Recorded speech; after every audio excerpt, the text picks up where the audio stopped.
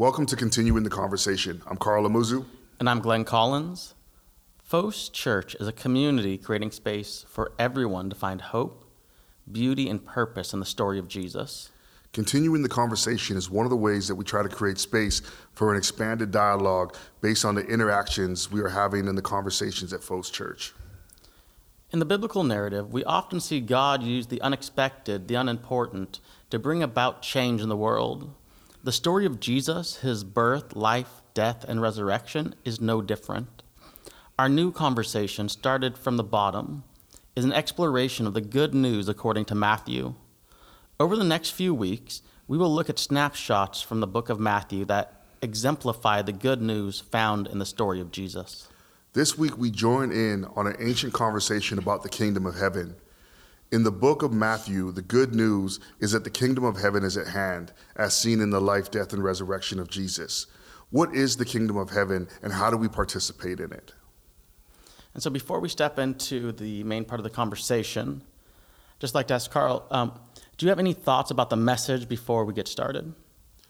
Yeah, one of the things that stood out for me in the message, like just in the interaction with people actually, was sitting with that notion of the kingdom of heaven as like present reality here with us, like you know what I mean, like the kingdom of heaven is at hand, versus the esoteric way that people have come to kind of see it as the kingdom of heaven. Oh, you mean when I go to heaven, that's the kingdom I will be in. And it was just really interesting to hear in the conversations that people could grasp the concept of the kingdom of heaven is at hand, like here and now we can participate in it. But then there was also this pushing it off into an abstract kind of reality, because it's one of those concepts that it's hard to play with. It's hard to understand it in really concrete terms. But then we've also been so conditioned to understand it in these abstract terms. So when you saw that, what was some of that tension that you noticed to where when they'd say, yes, I could name the kingdom could be present. However, when you ask for, okay, how do we recognize this concretely, it switches immediately to abstraction to where we could say, of course, it's almost the idea of course we believe in love, we just could never show you. Of course we believe in leprechauns. If you don't look for them, they're still true. Yeah, I think like maybe one of the places where I wish I would have maybe drilled down more in the message was on the notion of taking, like when I talked about the ideas of liberation, the ideas of healing, the ideas of wholeness and reconciliation, like we talked about that in the conversation and it was really good, but actually just really concretely connecting that back to whenever we see these things, this is the kingdom of heaven. And I know I did mention it, but I think it would have been better to open up and unpack that part a little bit more, because I think those are the concrete things that we can actually hold on to. Like we can talk about liberation not as an abstract theological concept. We can actually talk about this person that I know was liberated from X, Y, and Z. You know what I mean? This person was healed from this. This person, was reconciled to this other person. This relationship, the community, wholeness is being restored. Like that kind of stuff. And that's where I thought some of the message actually was inspirational, was the tangible elements that you said. Anywhere someone was liberated, anywhere economic oppression, unrest can be answered and freed. These are the points that you see the kingdom being burst into the world, that it connects to a tangible community to where, at least for myself, when I found people struggling to answer, it's because the abstraction had to come from self. So when we said, where is the kingdom? It was like, well, I know the kingdom because I experienced salvation, and it was never connected that one step farther, that salvation is a communal element, not an individual right. And that was where you connecting it to, yes, we can see the kingdom as we connect to the marginalized, as we give space for the voiceless, as we learn to witness God in the other. Yeah. And also it was, at least for me, what I wrestled with was that we got to see that we become inoculated to the notion of the kingdom. It becomes an abstraction because we've heard it so many times that it means nothing. We hear it to a point that we're like, oh, yeah. It's heaven. It's where I go when I die. It's where good people are. And we just start rambling off these different altruistic notions that never have to wrestle with the grittiness of what it is to have a lived experience. Definitely. And I would say also, like, the tradition that I grew up in, at least, it took the kingdom of heaven and it tried to make it more present, right? Like the whole now but not yet kind of concept of it. But it always put it into like the fantastical. Like the kingdom of heaven is present when all these fantastical things are happening versus the kingdom of heaven is present in the mundane, like everyday aspects of our lives when we see the beautiful things that God is actually like that Jesus is unpacking and asking, like, do you see these things taking place? He's not asking, do you see all these fantastical things necessarily? He's saying like the oppressed are being set free. You know what I mean? People's lives are being touched and healed and reconciled and different things like that. And some of it is fantastical, but a lot of it is like the mundane, like, you know, people in prison are being released. Like, you know what I mean? Nobody looks at that and says like, man, that release date was miracle, right? Like, and I'd say if we took the gospel narrative that we pull this out of, we have at least, they believe, around a 3-year time period truncated down into a few chapters. And within those chapters, the fantastical is not always prevalent, but the ability to be present with, walk with, and show how the kingdom is present if you can shift your focus. Absolutely. Becomes a very dominant way for the kingdom to be revealed within the Gospels. And I think it's a kind of really cool point that you're bringing up, because I think that's the value. Like people like, why do we need 4 Gospels? Or they try to harmonize it into one story. But like Matthew's Gospel, you know, it does have miraculous moments in it, but the miraculous moments kind of punctuate these like deep embedded relational moments. Whereas like if you go to the Gospel of Mark, it's like Jesus is like an action figure, you know, boom, boom, boom, going on to the next thing, or so on. It's like Luke, they have a different kind of take on who Jesus is, which for me is really awesome, because like we shouldn't try to harmonize that. We shouldn't try to just wash it away. And I think that's part of the thing that we've done when we talk about the kingdom of heaven, is because we have this concept of afterlife and where do I go when I die, or things like that. And because we've tried to conflate all these terms into like simple phrases or something like that, catch-all phrases, we've kind of done the same thing that's been done to the gospel stories, or the gospel stories, is we make them almost unintelligible now, or indistinguishable from one another. And we think that's a good thing, when reality is like, no, the kingdom of heaven is such a rich concept, but when we make it about the afterlife, it's completely stripped of any meaning now. If I'm hearing you right, sounds like in the conflating of all the gospels is trying to make it one thing, we took away the value of the multiple. And that in the multiple voices, we get a rich textured experience, that rather than debating over should the comma be here for the triumphal entry, did the tree wither and die in immediately or over 3 days, misses the point of the symbolic beauty that's calling for. Oh, absolutely. It's like if you're producing a song, like you don't just go get 4 guitars, right? Like you're gonna get a drum set, you're gonna get a bass guitar, you're gonna get piano, and these things are gonna create a much more layered and rich context for the music to be heard, right? Like we can all play the same notes, but if everyone's just playing the guitar, you're gonna sound like my 2nd grade band class. You know what I mean? I know it's creating room for the voices. I know when I was a kid, we had a woman who was a tremendous pianist. Her skill was to the point, in our small community, they created a fund to buy her a grand piano because she was classically trained. But she wasn't used to playing with other voices. So when some people tried to bring her in to record, she filled every part of the song to where they had a choice of either cutting out her track or getting rid of every other instrument. Yeah. Because she overwhelmed. She had all the padding, all the riffs. And it wasn't that she intended to silence people. She didn't know another way to play. Yeah.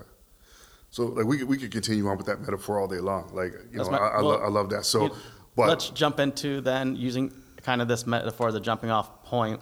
We're going to step into the head, heart, and the hands, which is 3 levels of question asking that we say the head is a conceptual framework that allows us to rethink. The heart is where we have a reflective moment within our lives that we say, how does this impact my story? And then the hands get to ask one of the most important things. How do I live out of this story? Or how do I live into a better story tangibly? So going with the head question, John and Jesus and the disciples all proclaim that the kingdom of heaven is near. How do we wrestle with the reality that it can be so easy to miss? I think like that's a hard question. It's to me it's a simple question but a hard question to answer, because there's a lot. There's actually a lot to it. And when I'm thinking about when I think about this question, like the easy to miss part, I think about my own stories, my own life narratives, right? Where I think I have looked for the kind of fantastical, over the top pieces of it, and been like, okay, well that's the kingdom of God then. And so I've kind of like even I grew up in a Pentecostal tradition, so the idea of someone giving you like a word of knowledge, like word of prophecy or whatever language that you want to put around that was like, oh man, I'm waiting for that. That's like the kingdom of God is drawing near for me in those moments, because it felt a little bit more concrete than some of the other stuff, right? Like, but I think like in waiting for that, for me growing up at least, and even more recently, I miss the moments of actually just being present with people in front of you, because it's like I'm waiting for them to say something about me, and it becomes this almost narcissistic thing because I'm waiting for them to say something for me, something I can take away, versus being in the communal moment of just saying like, let's sit in a relationship together. Let's listen to what God is saying to all of us together through each other's narratives, because that's actually probably a more tangible word from God, is to actually sit with somebody in their narrative, in their story. And so the kingdom of heaven probably draws a lot more near when I'm listening to you share about how God has impacted you or anything like that, versus waiting for you to tell me like, Carl, this is what I think God's saying to you, right? Kind of stuff. And so just to, like, for me, to take a moment from my own life, that even to this day, like, I still struggle with sitting there. Like, if someone says, Carl, I have a word for you, there's a part of me that's like, it's either going to be nonsense or it's going to be great, but I still like the fact it's about me, right? And I can miss the relational moments. No, but it's true. I get you. Just we have a completely different response to those moments when someone says, I have a word for you. The first thing that goes through my head is, oh, this is going to be crazy, but I'm going to have to smile, nod, and make you feel good about saying nonsense. There's never been a moment in my head I thought, you know what's going to happen? It's going to be profound. I thought, man, you're off your meds. Okay, cool. Yeah. So I hope that one day I can have that hopeful side of it to say, this may be profound. Yeah. Well, and I think like, it's shaped, like those moments. The reason I think it's profound for me at least is that there's been some like pretty key moments that have shaped the trajectory of my life. And, we can go into the psychology of it on another day, you know what I mean? But I look at my life and I say, wow, like, okay, these things have rung true for me throughout my life. They've been really meaningful to me throughout my life. But then there's also been moments where it's like, that wasn't such a great word per se. That wasn't very helpful. So if I'm hearing you well in this, it's easy to miss, much like when we said, how do you describe the kingdom of God, and became abstract once it didn't become about the community, but about I. You're saying here again, it's easy to miss when we become hyper-focused on what does it mean for me and my personal future, rather than where does it bring me into community. Yes. I am saying that, but I'm using that just as an example. Like, I could go for any of that stuff. Like, what you want to talk about, like, because again, I grew up in a Pentecostal tradition, so the idea of the kingdom of heaven, the now and not yet, the miraculous, the fantastical stuff. Like, I grew up in the middle of all of that, and so there's a part of me that it's like, okay, well, the kingdom of heaven, well, that means we need to see these things taking place, even though, like, theoretically, I know it's much more expansive than that. There's a part of me that's like, okay, well, my knee hurts. Somebody, pray for me, heal me. God, kingdom of heaven is here, right? And there's another part of me that is looking for those relational moments. Like, it's actually like the kingdom of heaven isn't not present because my knee didn't get healed, but it's actually present because there's a relational moment between the people that are connecting in that moment. That includes the possibility or the potential of the knee being healed as well. Exactly. Right. So it's less about like what it says to my future, but more about the potentiality of it, if that makes sense. Yeah. Right. For myself, when I was reflecting on this question, it has to do with the nature. I think it's easy to miss because we overdetermine things. And to be overdetermined to say, because A, therefore B has to happen, and because B, therefore it's C, D, E, and there's no variation, there's no openness to future. And I've missed when my expectations for A to B were guided by whether it was trauma, bad narratives, poor understanding, short-sightedness, or even just being younger or not seeing a full picture, just whatever it was that made it to where the calculation aspect didn't play, or not even appreciating that just like other people, I'd say God is also being. And so there's beingness to God that allows God to move and to pause. That when I overdetermine and say these things must happen, so the kingdom must look like this, that it can almost blind me to being open to the different ways it manifests. Much like you said in the message, John was a prophet of the old age, and the disciples walked with Jesus for years and missed it the entire time. Because they're so focused on one way a story could end, there wasn't room for multiplicities of stories, for more inclusion, for more people. It was going to end with war in Jerusalem, and that's the only ending you could see. And I think that's where I've missed it. So easily blinded, being close to it, hearing it all the time, but then saying it's fixed, it's overdetermined, there's one direction it can go. No, I like that. Because going back a couple weeks to the conversation that we had about when we talked about the idea of agency and powerlessness and power dynamics, and it's interesting that when we try to superimpose our ideas of what the kingdom of heaven should be onto God, if I'm hearing you, what you're saying, it's almost like there's a robbing of the agency of God in the midst of that. Instead of understanding God as being, we understand God as doing bidding, in a sense. You know what I mean? So this is my idea. So God, why aren't you aligned with that? Versus if God is being, then God has, then the sense of agency that God has is to actually determine what this could look like versus what we want it to look like. No, absolutely. And I'd say a little bit more pointed in that one point of giving the agency is Paul says that we're co-creators with Christ. And if it's overly determined on one side, it's not a co-creative process. So we have to have freedom to give voice and say, I see something beautiful here. So it's not like it's overdetermined from God to make every event be exact, or from us to dictate, but there's a co-creative process, and it's in that give and take beauty of the tensions of a creative moment that we get to see the beauty. Yeah.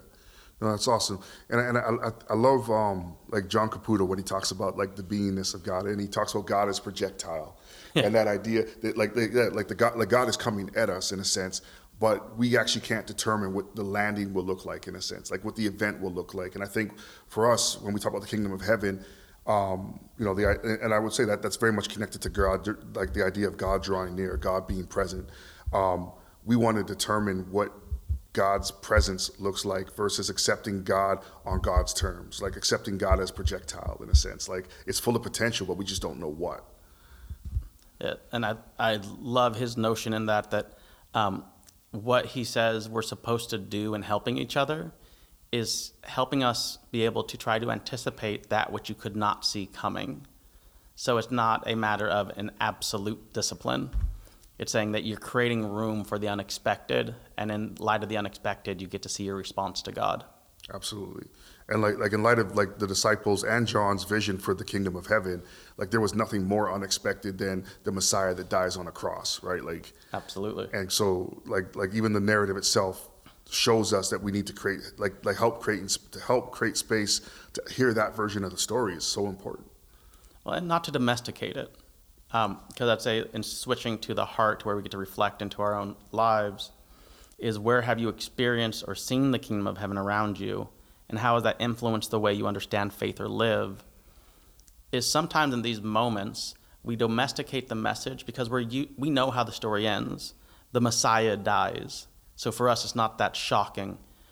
But to say that there's the death of God, the death of hope, the death of a restored people, a restored nation, if we personalize that, people say, what does it look like to hold in your hand the death of every good thing that you dreamt about for your family and people, can allow us to not domesticate, but realize that the unknown part of experiencing the kingdom, it's actually really shocking. It's not something that we get to put on a shield and say we conquer the world in. Yeah, no, for sure. And I think like it's like just to kind of tag on what you're saying a little bit there, it's almost like the way that we treat, the Passion Week in a sense, or the Easter season, right? Resurrection season. We jump from Good Friday all the way to Easter Sunday in one single bound, and we actually don't sit in the occupied tomb very often, right? And it's interesting to me, at least, that as Christianity has matured throughout its history, that once it hit the empirical stage of Christianity, the blending with empire, we actually began to lose that sense of sitting in Holy Saturday. Holy Saturday is like, the only day in Holy Week that's not actually part of any liturgical rhythm. It's super uncomfortable. Yeah. It's really hard to show up into the place that says we celebrate the God who became present. It's like, where's the iconography? Where's the pictures? Where are the celebrations? Like, tonight's the depressing night. Tonight we're going to sit in angst and say, we don't know if the sun rises tomorrow. That's difficult not to say, at least in the conversations we've been having, that where we experience the kingdom of heaven, the points that we let that tension, the sadness, the dark night of the soul sit with us at times have been some of the brightest moments that I've seen the kingdom of heaven in other people who realize that together we rise, that there is something beautiful to hold on to for tomorrow morning. Mm-hmm. Yeah, no, I'd agree. Like, I think, I've had, some, different profound moments in my life. Mm-hmm. But one of the most profound, things that have stuck with me was one of my first classes at Fuller, the first quarter that I was at Fuller Theological Seminary, and the professor put the image, Holbein's, the occupied tomb, image of the occupied tomb on the screen. And it's a picture of like the dead body of Jesus laying there. Something in it resonated with me on a level that I've never felt before, because it was actually like that was the moment I could relate to the humanness, the incarnation, the idea that God actually came near to us was in looking at that picture. Otherwise, before that, it was just like, yeah, cool. I grew up in the church. Incarnation. Jesus was human. Absolutely. Of course, I believe these things. Mm-hmm. Versus no, it's actually only in the death of Christ, in the death of God, that we understand. For me at least, that I could understand the implications of incarnation, the implications of what it meant for the kingdom of heaven to be at hand. Because what we wanted to come in power, it came in what looked like the antithesis of power. It came in what looked like weakness, but it was ultimately the thing that broke the systems of the powers, to be. It actually broke it wide open and said, these paradigms don't work. These systems don't work. These things no longer have place. And it's only through that looking at the dead body of Jesus in a tomb. And it's like, if we don't have that moment, if we can't sit with that moment, I think for me at least, the kingdom of heaven is always going to just be this abstraction, this ethereal thing, because that's the thing that truthfully grounded it the most for me. It's amazing. I know for myself, because we've done a few Holy Saturday events, and it's been one of those that it gives place for my own humanity, because especially being raised around a tradition that in any pain, you're supposed to be able to say, well, it's nothing compared to, or I'm just waiting on that healing. We always had a positive thing we had to say at the end. You could never do full stop. It's Holy Saturday. It sucks. Depression won today. The darkness has set in. And we always had to have this brightness, that moment of incarnation, that the death moment was it creates room that the kingdom affects the full span.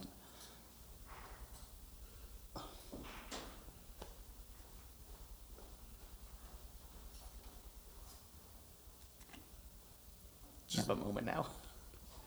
The kingdom expands. Just jump back in. I'll edit. I'm hearing doors back there, so I was waiting for that to. Okay. Yeah. Okay. No, but I'm just saying, just jump back in. I'll edit. Okay. But the kingdom expands to not just feel the bright moments where things come through, but to honor the fact that we can show up depleted, close to death ourselves. Yeah. And I like what you're saying in that, because for me at least, the kingdom of God, how do I put it? Well, let's make sure my phrasing. Comes correct. So I had a friend of mine said this one time, is that like God can never be any closer or any farther away from you, right? Like so there's this notion of like God's presence in that sense is constant, right? And so in that sense, like I would almost say like the kingdom of heaven is like when we talk about it being at hand or being near. I would say like in the person of Christ, like it's at a constant in a sense. But it's through weakness, it's through vulnerability, it's through the occupied tomb moments, the dark nights of the soul. It's through allowing those moments to actually break open something that we can see the kingdom of heaven present, even in its constant.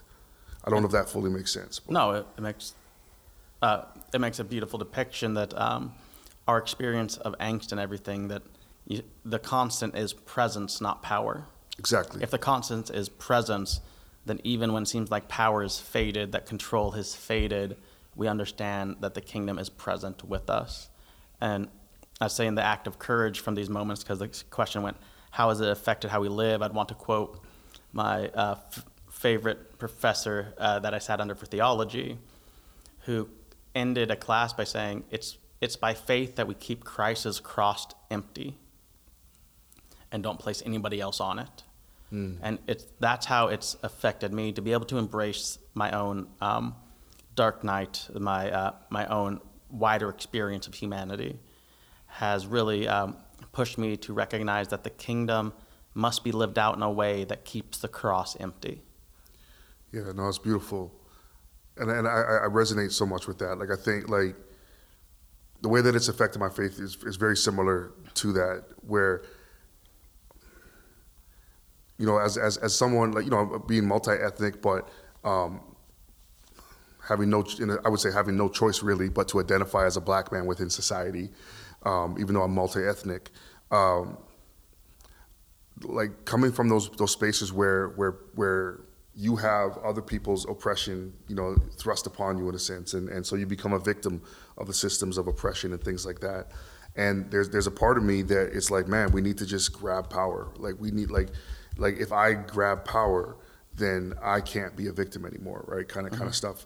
And there's something about the way of following Jesus into the kingdom of heaven, or you know, allowing that to sit with me, that as much as I want to do that, that doesn't make sense, because like the idea of like the power and principalities of this world, to use Pauline language, no longer makes sense. Like it's actually the subversive way of the kingdom of heaven being present in its power, in a what we would maybe deem as a powerless state per se, is actually the most powerful thing we can do.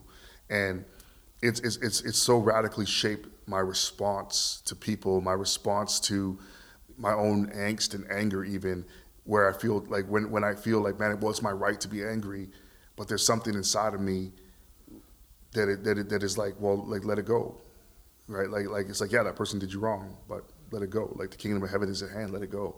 And it's not about like allowing people to continue to victimize or something like that, but it's just like, am I going to be owned? Like reality is that as long as I'm fighting the powers that be, I'm still caught up with the powers that be.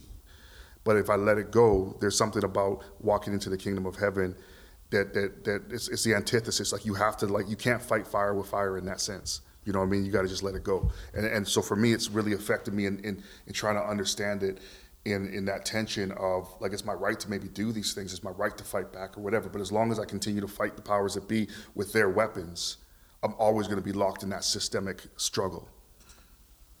Makes sense. And it's, I think you bring a powerful point there, which often when we talk about notions of powerlessness, at least friends of mine who have experienced moments of trauma and abuse, what they hear is, so I'm not allowed to have boundaries. I'm not allowed to say that I have an autonomous ownership of my body, so you shouldn't harm me. And it's not what it's saying, but in this essence, to keep it as an active stance of, I will not use the same weapons against you that you use against me. Mm-hmm. My hope is not to traumatize you in equal and vengeful way that you've traumatized me. Mm-hmm. That it becomes the ability, the pathway, the tension of creating a new story when honestly a lot of other people won't be able to completely recognize it, because an active stance that is a pacifist is not a coward stance. It's one where you have to actually step into a gap and say, I won't fight your way, but I also cannot let this stand. Yeah. Which ultimately is what killed Christ. If he would have said, by all means, let's take arms and go to war, he would have had people follow him in. But him saying, we will come to the kingdom, but not in the way you had hoped. We'll come to the kingdom, but not by anybody's blood. Yeah. He tried to keep the cross empty before he was put on it. Absolutely. I'm bad at this part here, but which gospel is it that where Jesus says, if my kingdom was of this world, a legion of angels would come and rescue me? You're blending a couple. Okay, see, that's why I'm bad at this. See, I grew up in a harmonized tradition. You have Matthew that says, do you not think that I could call legions of angels down? So basically, when they rose up against him and Peter tried to pull a blade, he said, do you not think I have an army? But that's not how this story ends. Mm-hmm. And then you have in John, to where Pilate asks him, are you a king? He said, if my kingdom was of this world, my soldiers would be coming now. Mm-hmm. And that's the one I'm thinking of, is the John one, right? But that idea even of like Jesus, the kingdom of heaven being something different. So if Jesus is the representative, the tangible incarnation, yeah, and the thing that we can see, or the kingdom of heaven is coming, and he's just saying it looks completely different. We got lots of time, but he's saying that it looks completely different, and that's to me that's something that it's just it's a cool image for me, at least, to be able to reflect upon how we're talking about this question so far about the idea of power dynamics and things like that, which I don't know if anyone's been listening along with us over the last few weeks, has been probably a pet kind of conversation topic for us, but I think it's such an important one in a society that's obsessed with power. And I'd say it's an important one right now, since even in Canada, you guys get enough of My People's News, since I'm American, and that our news cycle is so much about the grabbing for power, each side accusing the other, and our politics is very much the debasement of anybody who opposes me. That we hear it all the time, that the way the world works, the way the system works, is this way of absolute strength. And if we're supposed to be someone who lives out a different narrative that says we don't live in fear, we live in the belief that there will be enough for everyone. We don't live by shrinking the borders. We recognize that the kingdom of God shows up with the Gentiles, the Romans, and the heretics still present with the good and faithful, that the kingdom is amidst our presence now. We at times will have to speak about power and systems and oppression and things that we assume are natural because they're a part of our culture, so we assume that's just the way it runs. It wasn't until I moved to Canada that I experienced a political cycle to where there was no name calling, because I heard a radio ad play, and Carl actually is like, oh, Glenn, I'm sorry. We're starting to have, like mudslinging hate speeches. And the ad said, we're not saying never, we're saying not yet. And that was the whole hate speech ad, just saying he needs to grow up a little bit, but he's a good guy. And I was like, wow, you guys don't know how to do this. You need to step your game up. You didn't insult his mom, his dad, his family, his ethnicity, his philosophical beliefs, what school he went to. I was like, you guys dug up nothing. You just said, I think he needs some time. And that is Canadian mudslinging. But it's in those moves that we have to be able to unveil these movements that grab and try to put others into the point of choice, into the point of crucifixion, that we can't wear these things as weapons. Yeah, that's good. That's good. I think it's probably a good time for us to move on to the hands question. And that question is, how can we proclaim and participate in the kingdom of heaven here and now?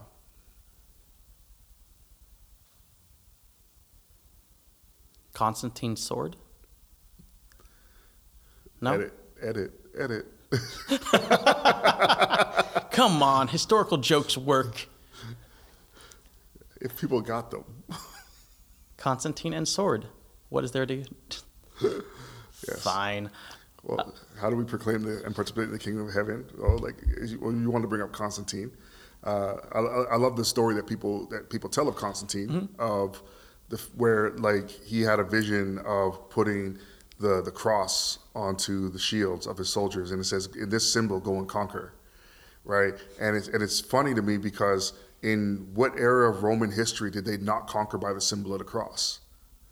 Right, that's what they did to those who opposed the empire. That's always been what they did, and so it's just funny to me that the cross, when it was co-opted by like followers of Jesus as a symbol of absolute like subversive reality, and then for the empire to take it back and say, we don't like you guys holding on to it the way you're holding on to it. It's actually about killing people. Let's kill people with it. Well, no, they did like what every kid does. It's like, I don't want this anymore. It's like, you're playing with it.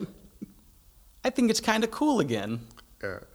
But honestly, in light of this, saying that, one, it can be easy to miss because we've been inoculated to some of the actual powerful storytelling of the kingdom of heaven because we've heard it so much, and then we've personalized it so it's always about me and my salvation rather than a systemic change. But the systemic change doesn't come as we expected. It doesn't come with a heavy hand. It doesn't come with a blade. It comes with a calling to a table.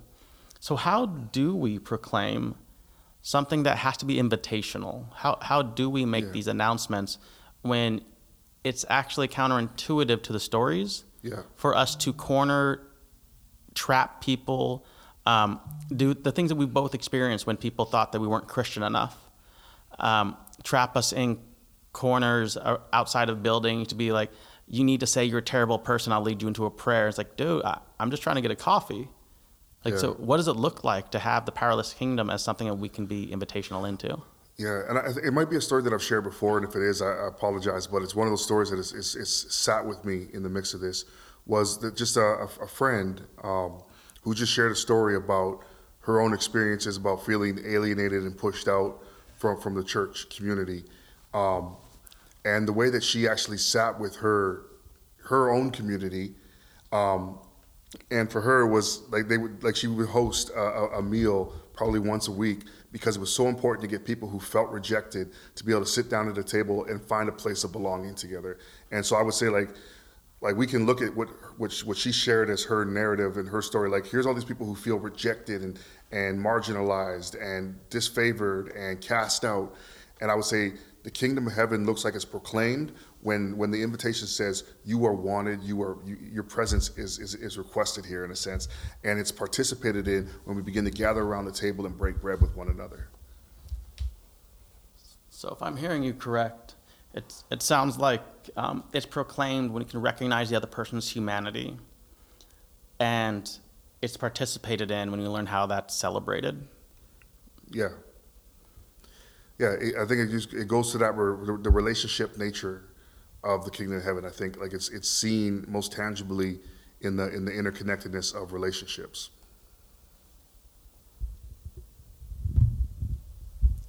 So what does that look like then? Now, since I'd say, at least from the stats we've read, the biggest need for people around the Greater Vancouver area is a need for community. So if we're saying the kingdom is this invitation that recognizes your humanity, but we're so tempted when we recognize somebody's humanity to try to make it look like ours. So you need to come to the space the way I own it. Yes, I'm going to be polite and create room for you, but you need to be aware of my culture's habits, my sense of space, and even where I draw boundaries politically, socially, philosophically, to say we can recognize multiple humanities, not just things that are 1 degree removed from me. Yeah, and I'd say throw potlucks. And the reason I say that is that like when we begin like Canada, like Vancouver, man, we have so many different cultures and ethnicities represented that if you try to like dictate what the menu should be at a potluck, you're gonna get a very whitewashed meal. But if you just say, hey, bring your favorite dish, like bring something that represents you and come to the table, one, I think like in a very real sense, tangible sense, you're going to get really, really good food. But in a metaphoric sense, you're also saying to that person that your whole self is welcome at this table. And so I feel like just in a practical way, like creating that space where we're not trying to create more versions of X. Like we actually want to see the entire alphabet come to the table. We want to see it in all of its glory. We want to see it in all of its deliciousness, as we're using food as a metaphor. Like when you come to the table with things that I can't even pronounce and I've never tasted before, like it opens up my experience into an expansive new reality. And I think that's what the kingdom of heaven is all about. It's actually inviting us to sit at the table, be present, and not try to co-opt your experience, but be able to sit and be present in the midst of your experience, because it's going to expand my experience as well. And that's a beautiful thing. I'd actually want to press a little bit on one thing you said, just because it can be so easily glossed over. What are you meaning when we invite somebody to the table in order to co-opt their experience? A couple different things that can be taken from that. One is that I like we often kind of fetishize people's narratives. Like so this person, maybe they came to the table, they came to Canada from another country. They have a different religion. All of a sudden they're coming here, and all of a sudden it's like, this person. Well, they're here now. This is what it is about. This is what they're doing. Look how this person adapted. And now that one singular narrative is something that becomes the standard generalized thing that, well, everybody from that culture needs to do the same thing now, right? And so we take that narrative and actually weaponize it, and create instead of creating hospitality, we create hostility with it. So if I'm hearing you, we take one person's experience and try to make them token and normalized for every experience and honestly not people that they would say they represent, but someone outside of them. So usually it'd be, I say you connect to these people, so these people must also be like you. You guys are all the same shade of brown. You guys must be the same thing, right? Kind of idea. Okay. And that's a big point of what are we trying to say when we say we're inviting to the table and we're proclaiming a kingdom, and we're actually proclaiming a kingdom of a God that was so creative as to have made all world culture kind of an idea that we say that God is present in all people, that is so diverse and actually so beautiful. That if we can say that there's such a wide range of beauty and representation of God, if we believe the notion that it says in the first couple chapters that we are the image of God, we're the icons, we're the thing that if you want to see God, look at each other. At least if you're reading Genesis 1, when it says we're the image bearers, we do want to say to witness God, find it in the other person. Mm-hmm. We can't be so arrogant as to say that my understanding of culture and value is the dominant one. And the closer you are to mine, so for me it'd be small town, North American, in the United States rural environment, the closer you are to small town Americana, the closer you are to God. We actually have to shift our focus a bit, like we said in the beginning, to witness the God we couldn't see coming in the people that we didn't realize God was already present with. Yeah, absolutely. And I think just tying that in even to like the name of FOS as our church, we kind of tap into that narrative and that language, like FOS being the Greek word for light. And often the way that we heard the idea of light, well, light will shine and it'll cast out darkness and blah, blah, blah, blah, blah. But for us, we have taken that language to say, no, the vocation of the church is actually, yes, we are to be the light of the world. But when the light shines, it actually highlights where God is already present with people, in the stories where God is already present, and it's not making the assumption that we bring God anywhere. It's that God is already present, and we have the blessing and benefit to help other people see it. And I think that's like the metaphor coming to the table without co-opting narratives, just saying your story is beautiful, and here's where I see God in it. I think that's, for me at least, like offering a space of hospitality in light of Christ, versus trying to co-opt other people's narratives and then transform it into something that it was never meant to be. And I'd say if we just press the metaphor beyond reason of the notion of light, also we'd notice that the light allows you to see the particularity, because in the dark every room looks the same. It's nothingness, it's void, and it's completely full. It's only when you turn on the light that you get to see the shape, the color, and how someone decorated and created a home out of a house. Mm-hmm. And in the same way, we hope that by the way we announce the kingdom of God, the way we proclaim and participate in it, it's giving more light into a room that you can see the particular beauty present there, as opposed to one that has to get superimposed over. Yeah, absolutely. So I think it's a great place for us to wrap up. Do you want to give us the 1 minute summary? I'll have to speak fast. No. As you've been going with us, the first question we asked is that kingdom that is near, but we can so easily miss. We found, at least within our own stories, that it's missed when we overdetermine, we dictate what it has to be, and we're not open to the God of projectile who comes and moves us. That it's in what we couldn't see coming that we can witness the beauty of a more expansive story. As we reflected into our lives of where have we experienced or seen the kingdom of heaven around us, and how has this influenced the way we've lived, we'd found that it was actually in our weaknesses that we were able to discover not only our own humanity, but the ability to relate to the incarnation. Because it was in the death of God that we found solace and space to say, life is not always beautiful, but sometimes we must sit in darkness together. And from there, we can dream and hope for that which could be the next morning. Then we landed in the hands of how do we take these experiences and make them tangible. And we said, especially within the particularity of the Greater Vancouver area, with the need to be able to recognize each other's humanity and have open tables, because isolation and loneliness is one of the highest markers right now for stressors on our own mental health, even in this time of COVID. That it's creating that space to where the person can come and represent their culture, their beauty, their food, and show you how there may be an aspect of God that we would miss because we didn't see it through their eyes. That we will create a place of participation and invitation that is open to the wider expanse of who God is. All right, thanks, Glenn. And so with that, just want to thank you for journeying with us, taking the time to listen in and be part of this conversation. And we always want to just invite you to connect with us more, and you can always just go to www.fos.church. That's fos.church. And there's a whole bunch of ways that you can connect with us there. There's ways that you can follow in with gatherings and different things like that. But we just love for you to connect with us, reach out to us, and love for you to be part of the conversation going forward. And so with that, bless.